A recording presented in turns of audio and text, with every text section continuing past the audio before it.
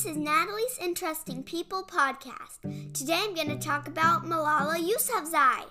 She's a really cool person who fights for women's rights to an education and gives lots of speeches around the world for educational rights. Malala was born July 12th in Swat Valley, Pakistan in 1997. Her mom was Tor Pekai and her dad was Ziauddin Yousafzai.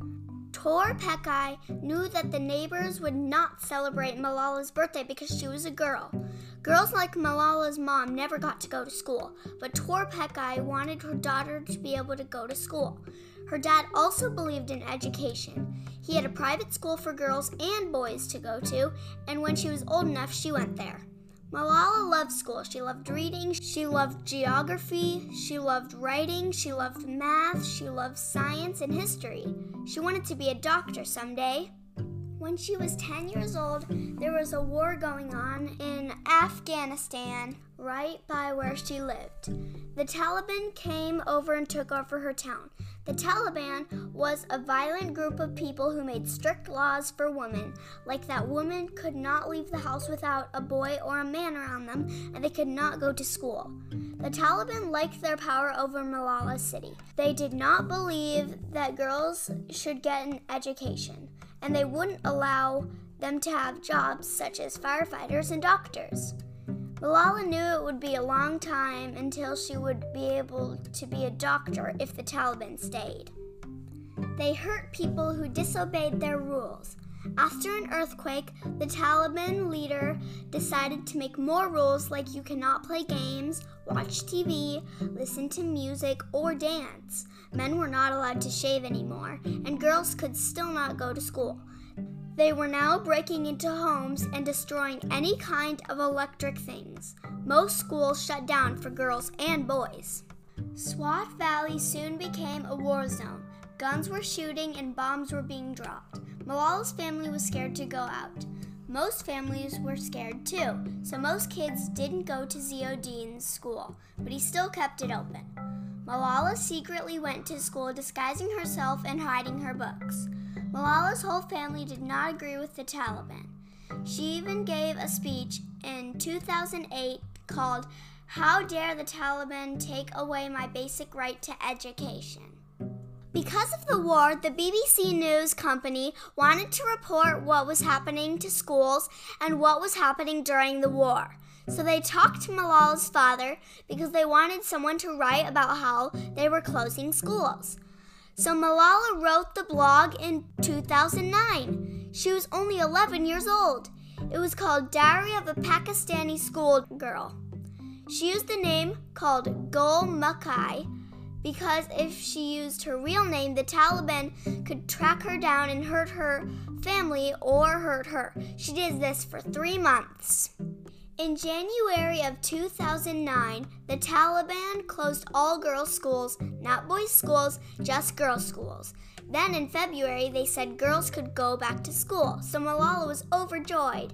But the fighting was so bad that Ziauddin had to shut his school down anyway, and then Malala's family stayed with relatives outside of Mingora. They were able to go back to their house in July because the fighting was done, and the Taliban had left. Everything was back to normal. Kids were playing outside, the barbershops were open, and men could shave again. In 2011, when she was 14, she got Pakistan's first National Youth Peace Prize. Malala had become famous over the past couple of years. Everybody knew what she looked like because she was on TV. That made it more dangerous for her family and her. On October 9th, 2012, after school, she had gotten onto the school bus that was actually like a truck with 3 rows of seats. The sides were closed in, but the back was open. The bus was going, but then it stopped. And a man came through the back and he said, "Who is Malala?" And then he waited to see who the girls were looking at. He pointed his gun and shot Malala in the head.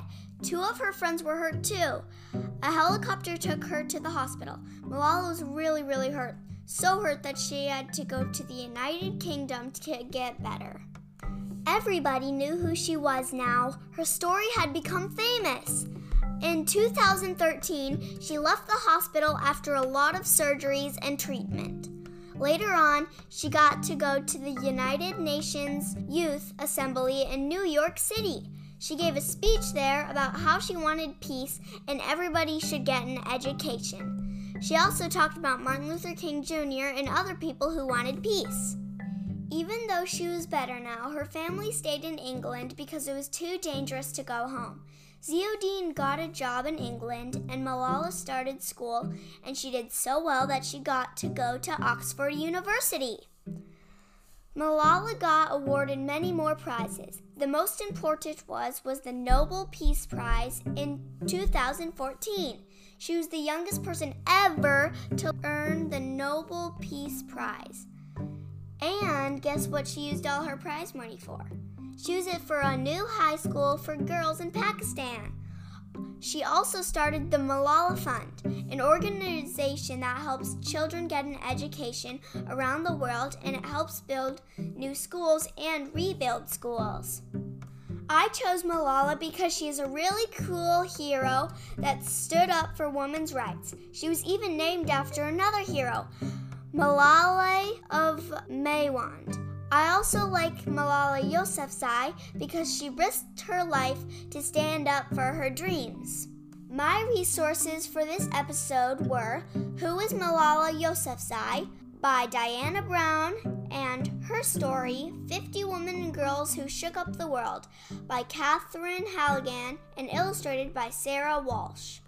I had help from my mom too. Thanks for listening and have a great day!